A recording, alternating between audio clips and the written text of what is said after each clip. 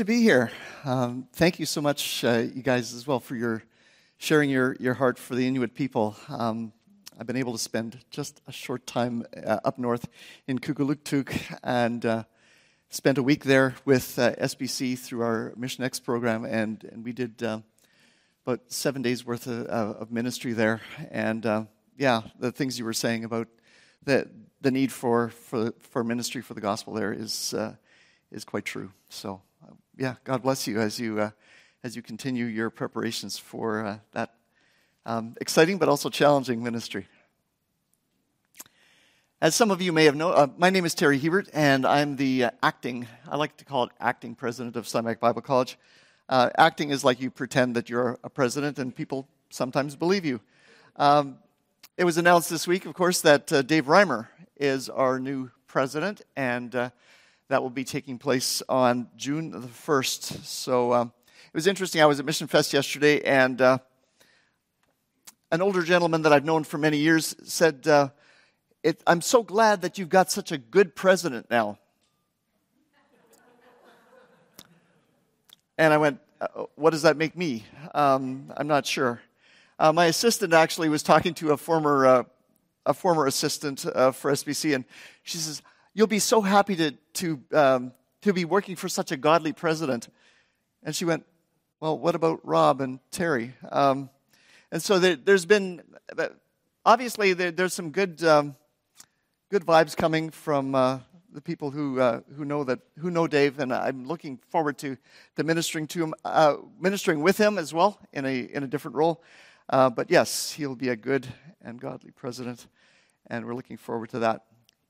For the next couple of months, it'll be he must increase, but I must decrease. This week is, or this couple of weeks, and I was at Mission Fest yesterday, and inspired by some of the speakers and times connecting with alumni and others. And we also had our mission day this last Friday with mission groups coming and challenging our students and staff as well to get involved in missions. Our mission trips are coming in the next 2 weeks.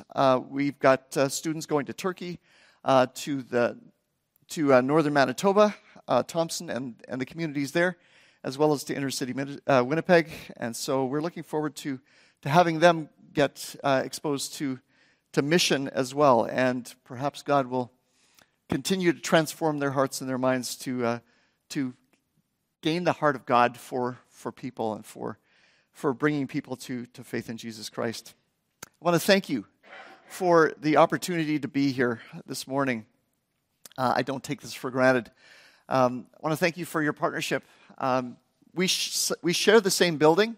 I'm here in chapels regularly during the week, and you come here on Sundays. We share the same building, but sometimes we don't know what else, what things are happening within the building on the other days when we're not around. And so I encourage you to find out about SBC. Perhaps there's a course that you would like to take. We have evening courses, online courses, that kind of thing. And perhaps you'd like to get involved in some way to expand your understanding of who God is and what His desire is for you in this time of your life. There. February. That's a hard word to say. February. Focus is on love. And my focus is on loving God with all your heart, soul, mind, and strength, and loving your neighbor as yourself. That's kind of my sub-theme for this month for myself. As a prof at Steinbach Bible College, I have attended my share of weddings. I don't know, well over 100, I'm sure. In the early days, my wife Luann and we attended probably 4 to 7 weddings every summer. And when a new wedding invitation came in the mail, we announced that we had received another tax bill. It's a relational tax that we're joyful in investing in, and it's a way of investing in our students. And when they invite you to their wedding, it shows that you have obviously made some kind of an impact on their life, and they want more gifts. There are fewer student weddings, I would say, now than there used to be, with less guests and more expensive and long waits for wedding venues and those kinds of things. Unlike our wedding 4 decades ago in a church where we invited family, friends, our whole church, and our whole neighborhood. About 450 were invited to the wedding, with church ladies serving potato salad, cold meats, cheese, buns, and squares, and of course, church coffee. This is the way that we did weddings. Something has changed, obviously, in weddings. They don't look quite the same now as they used to. But something hasn't really changed that much, and that is the microscopic wedding ceremonies that we have. The 20-minute, 30-minute ceremonies that say almost nothing, but just you get in, you say your vows, and get out. But what does this say about how we invite God into our lives and how we launch our relationships with God at the center? Okay, you can turn that thing off because I don't want to scar you guys for too long. As weddings go, our celebrations really pale in comparison to the extravagance of wedding celebrations described in the Bible. The closest I came to maybe an extravagant wedding was attending William and Kate's royal wedding in April 29th of 2011, and I have a certificate to prove it. Although I was in a park, about a kilometer away watching it on TV screens. That's the closest I got. Biblical weddings, though, by comparison to many of our weddings today, were quite extravagant. They were joyful celebrations. Marriages were based on their understanding of the great celebration of God with his people. And yes, it also starts in Genesis chapter 2, really, with Adam and Eve, where God unites them in marriage in Genesis 2, 22 to 24. And it reminds us of the marriage ceremonies as well of Isaac and Jacob, reflecting this covenant relationship that God had with his people. That covenant that he had with Adam and Eve, yes, but also with Abraham, Isaac, and Jacob, and then them and their families and their families and their families. It reminds me of the covenant relationship that God established with Moses and the 70 elders on Mount Sinai with the coming of the law. God was the husband, and the people of Israel were his bride. This will be important later as we talk about the passage that I'm going to refer to. There were some wedding texts in the Old Testament where it reflected on the stately weddings of kings and their brides in Psalm 45 and Song of Psalms, chapter 3. Again, it was an image of this royal wedding of God with his people. Isaiah 61 verse 10 pictures that wedding of God with his people, where it pictures God's garment of salvation and the robes of righteousness, the wedding clothes of his people, where there's gladness, rejoicing, anticipation over the other. Again, this will come in handy later. Keep it in mind. Jesus is called the bridegroom in John chapter 3, verses 22 to 30. And John the Baptist is his best friend who is announcing the coming of the bridegroom. The church, of course, in Ephesians 5, is the bride of Christ, and he gave himself up to make her holy, set apart. And in the future, Jesus comes to the celebrated wedding feast with his people, and in Revelation 19 verse 9, it says, "Blessed are those who are invited to the wedding supper of the Lamb." Now let's remember this Genesis to Revelation background. I like ethnos and their Genesis to Revelation approach. I do that in my theology as well. I just did that. And let's just remember this background as we prepare for the story of the wedding banquet in Matthew chapter 22. In Matthew's gospel, this parable of the wedding banquet, which is one that we've heard so many times, and we go like, is there anything new here? Or is there anything old that we need to remember? This gospel of Matthew sets this parable of the wedding banquet in context.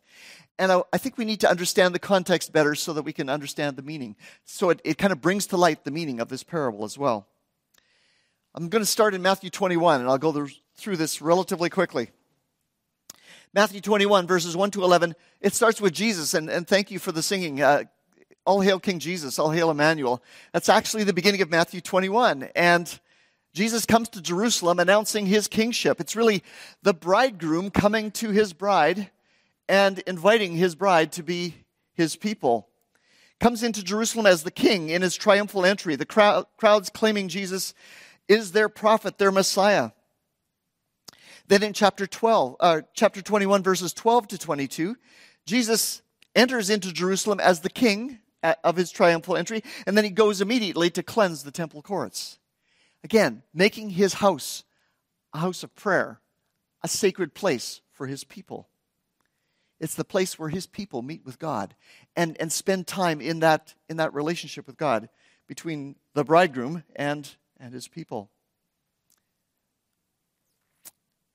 After he cleanses the temple, he makes it a house of prayer and he heals the blind and the lame.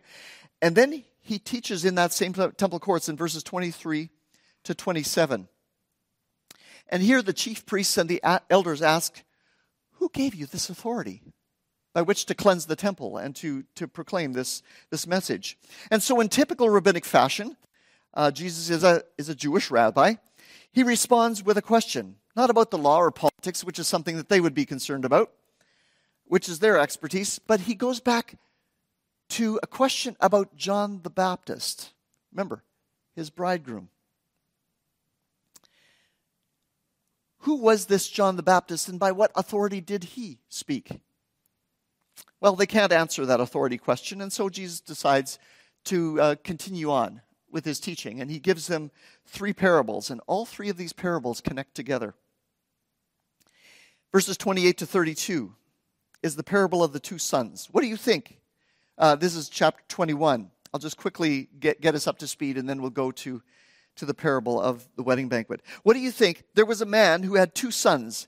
He went to the first and said, "Son, go and work today in the vineyard." "I will not," he answered, but later he changed his mind and went. Then the father went to the other son and said the same thing. He answered, "I will, sir," but he did not go. Which of the 2 did what his father wanted? "The first," they answered. Jesus said to them, "Truly I tell you, tax collectors and the prostitutes are entering the kingdom of God ahead of you." Not exactly the message they were expecting to hear. There's this contrast between the true Israel and the false Israel, the true people of God and the false people of God. The first one says, "No, I don't have time to work right now, maybe later," and then they eventually do go, and then the second one says, "Yeah, I'll go and work," and then they don't.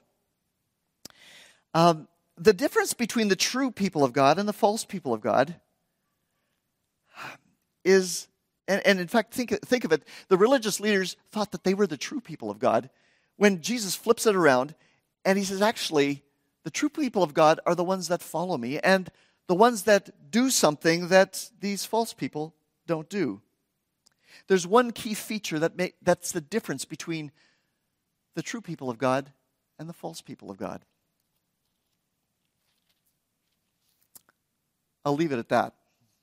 I'll just wait for that to sink in for a moment. Second parable.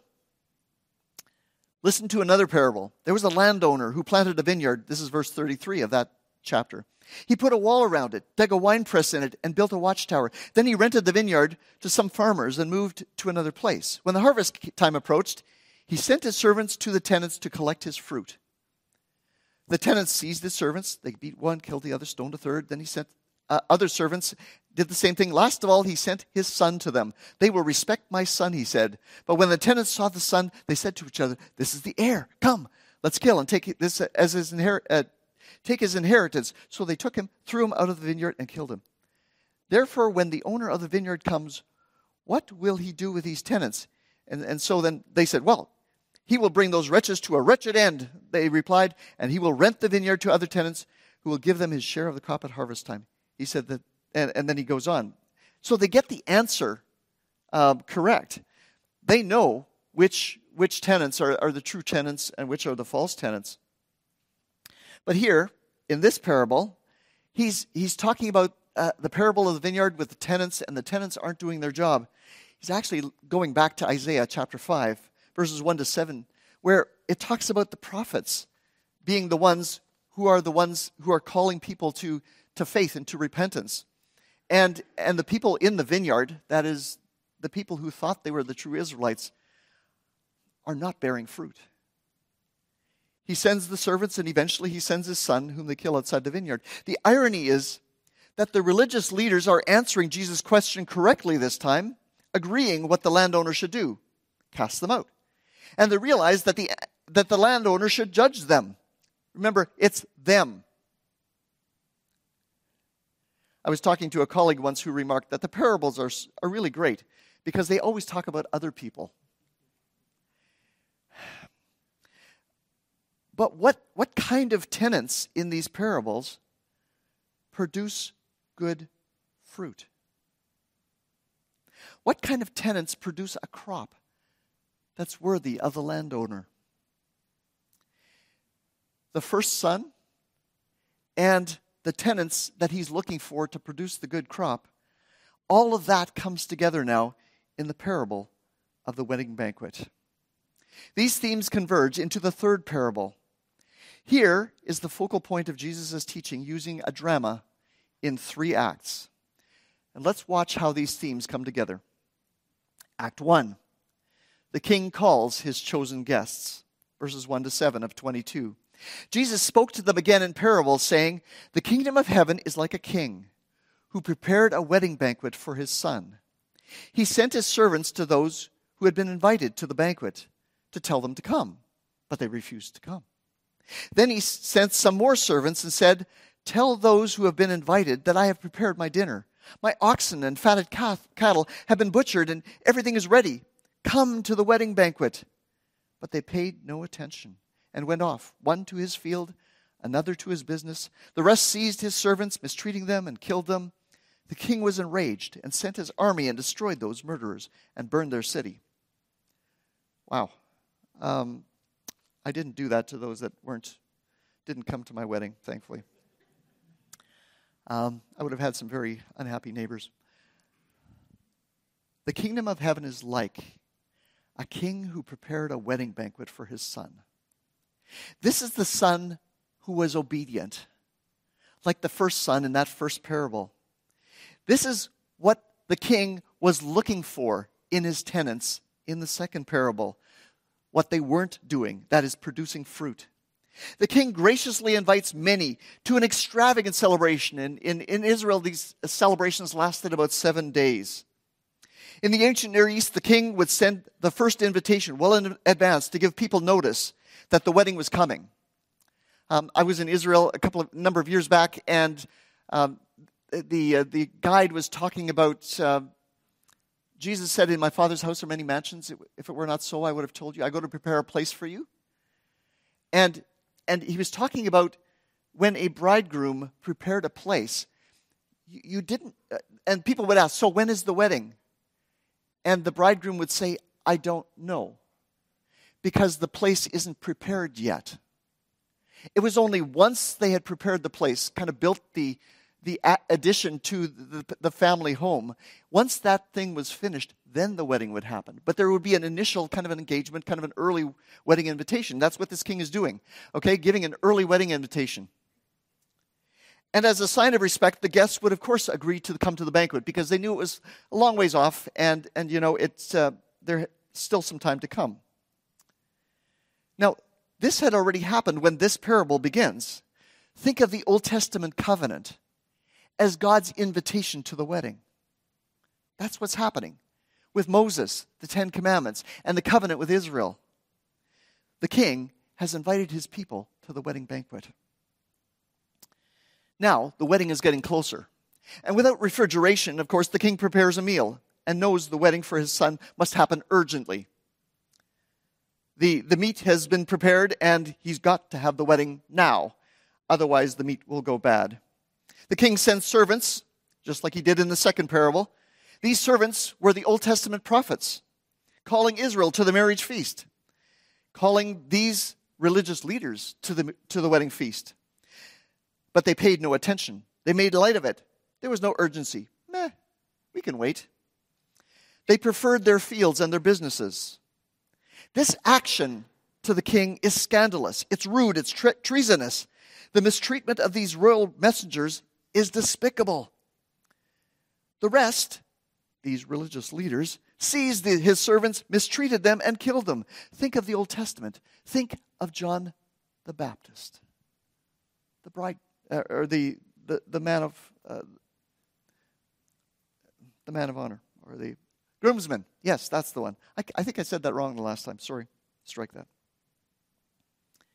John the Baptist had already been killed. In Matthew 14 tells that story. The irony here is that Jesus is talking to the religious leaders who claimed to be the keepers of God's covenant with his people. They believed they were the true Israel. The rabbis taught that the distinction between the true Israel and the false Israel lay in the compromise of the false Israel with the world, the culture of the Greeks and the Romans. And so those other people that don't do the Torah the way we do, they're the ones who are the false Israel. We're the true ones. The Qumran believers believed that they were the true Israel, the elect, the chosen ones, and they despised the ungodly who were compromising the common people, the Gentiles. It's interesting, isn't it? Puzzling, really, shocking. It's the elect, the people that believed that they were the true Israel. They're the ones who refused the invitation to the wedding. Upside down, backwards way of doing things. They refused the king. Unthinkable. Have you ever been invited by God to do something? Maybe nudged by the Holy Spirit to talk to somebody or to follow God in some way, shape, or form, and you delayed the invitation?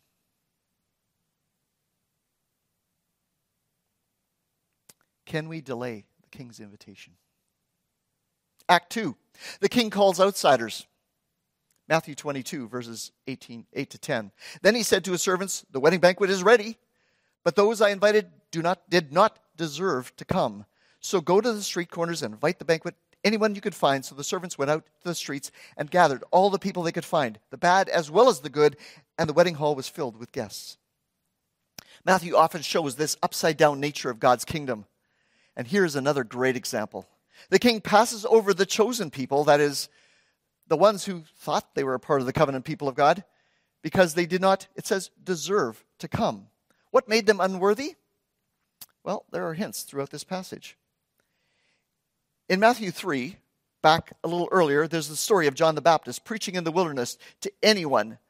It says, "A voice of one was calling in the wilderness, 'Prepare the way of the Lord, make straight paths for him.'" John the Baptist distinguished between the true and false Israel with the same features as this parable does. What is that feature? The king urges the servants, his disciples, to go into the street corners and invite as many as you can find. The gates, the street corners, the markets, these were the places where the righteous Israelites wouldn't think of going because they were the places of the unclean, the outcasts, the bad, and the good. Matthew, of course, was a despised tax collector. He would have known, and he would have appreciated the honor in which he had been received as a guest into God's kingdom, God's gracious invitation. So the outsiders now have come to the banquet.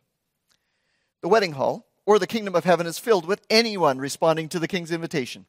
And then the king arrives. Think of the return of the king, perhaps Lord of the Rings style, with Aragorn to marry Arwen or something like that. Lots of judgment, some gnashing of teeth, albeit for a different reason than that one. Let's see what happens with this coming of the king. Matthew 22, verses 11 to 14. But when the king came to see the guests, he noticed a man there who was not wearing wedding clothes. He asked him, "How did you get in here without wedding clothes, friend?" The man was speechless. Then the king told the attendants, "Tie him up hand and foot, throw him outside into the darkness where there will be weeping and gnashing of teeth, for many are invited, but few are chosen." By now, the religious leaders are seeing where this parable is going, and it's upending their expected understandings of how the story should go. If they are the true Israel, then should they not be at the banquet? Jesus is insinuating that they shouldn't be at the banquet. Instead, it's the crowds, the sinners, the outcasts that are attending. Here comes the surprise. When the king arrives, think of the biblical Last Judgment. To inspect the guests, he notices one not wearing wedding clothes. Now, it should be understandable that somebody would not be wearing wedding clothes. I mean, this is last minute. And maybe the person just simply didn't have time to get the right clothes on and just came in a hurry. They were nearby and couldn't go all the way home and get changed. What's going on here? Maybe the guest was not wearing a special garment, but maybe it was something about his garments that were also problematic. The king asks here, how did you get in here without wedding clothes, friend? Sounds normal. What's going on here? The word friend, etyros, is used only 3 times in Matthew. And it's not your typical word for friend. The typical word would be philos. This word means acquaintance, associate, but without the affectionate terms. It's more like, sir, would you mind taking your hat off in this, that kind of thing? Sir, would you mind moving your car in front of the no parking zone?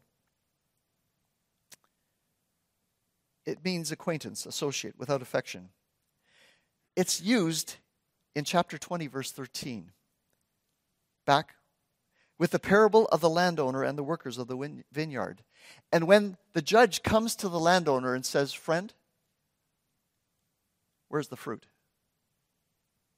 Then again, here in chapter 22, verse 12, friend, where are your clothes? The proper ones. And finally, it's used in Matthew 26, verse 30, when Jesus says, friend, do what you've come for. To Judas. The king orders the attendants, his angels, to tie him up and throw him into the darkness, where there will be weeping and gnashing of teeth. For many are called, but few are chosen. This is the second time in the parable where few are chosen. The first few are the ones who think they are elect, think they are the true Israel, but there's something missing, that they do not accept or respond to the invitation. And now with this person who is invited, who comes into the wedding feast, but without the proper clothes. Again, what is happening here? Okay, I better tell you what's happening here because my time is up. In this parable, the meaning has been hidden just underneath the surface. It's a bit like if you go snorkeling and you have to kind of look underneath the surface and all of a sudden you see sharks and things like that you don't want to see. Experience. I've done it. And like a good mystery, the clues are there all along. We just haven't noticed it. So let's take another look really quick. The wedding banquet is God's invitation to many. That is, through God's extravagant grace, to the marriage of his son, he invites many. In fact, the religious leaders would have said, why are you inviting so many? You're inviting far too many. I thought this was for a select few. No, the gospel is for many. For God so loved the few. No, God so loved the world that he gave his one and only son. The king invites many to the banquet through his prophets and his apostles. Every Bible reading, every sermon, every song, every testimony, every ordinance is an invitation to accept God's gracious gift of friendship, philos, to be loved by him and to be a part of his church, his bride. But then it narrows down, and others of us might say, well, why are so few chosen? The wedding invitation does not guarantee attendance any more than ads will guarantee sales. According to Google Ads, their sale rate is about 3.75%. Amazon's click-through rate is 9.47%. So many are called, 100 are called, only 9.47 will actually respond. And that is that way with the gospel as well. The chosen guests, even the ones who thought they were chosen, have rejected the invitation.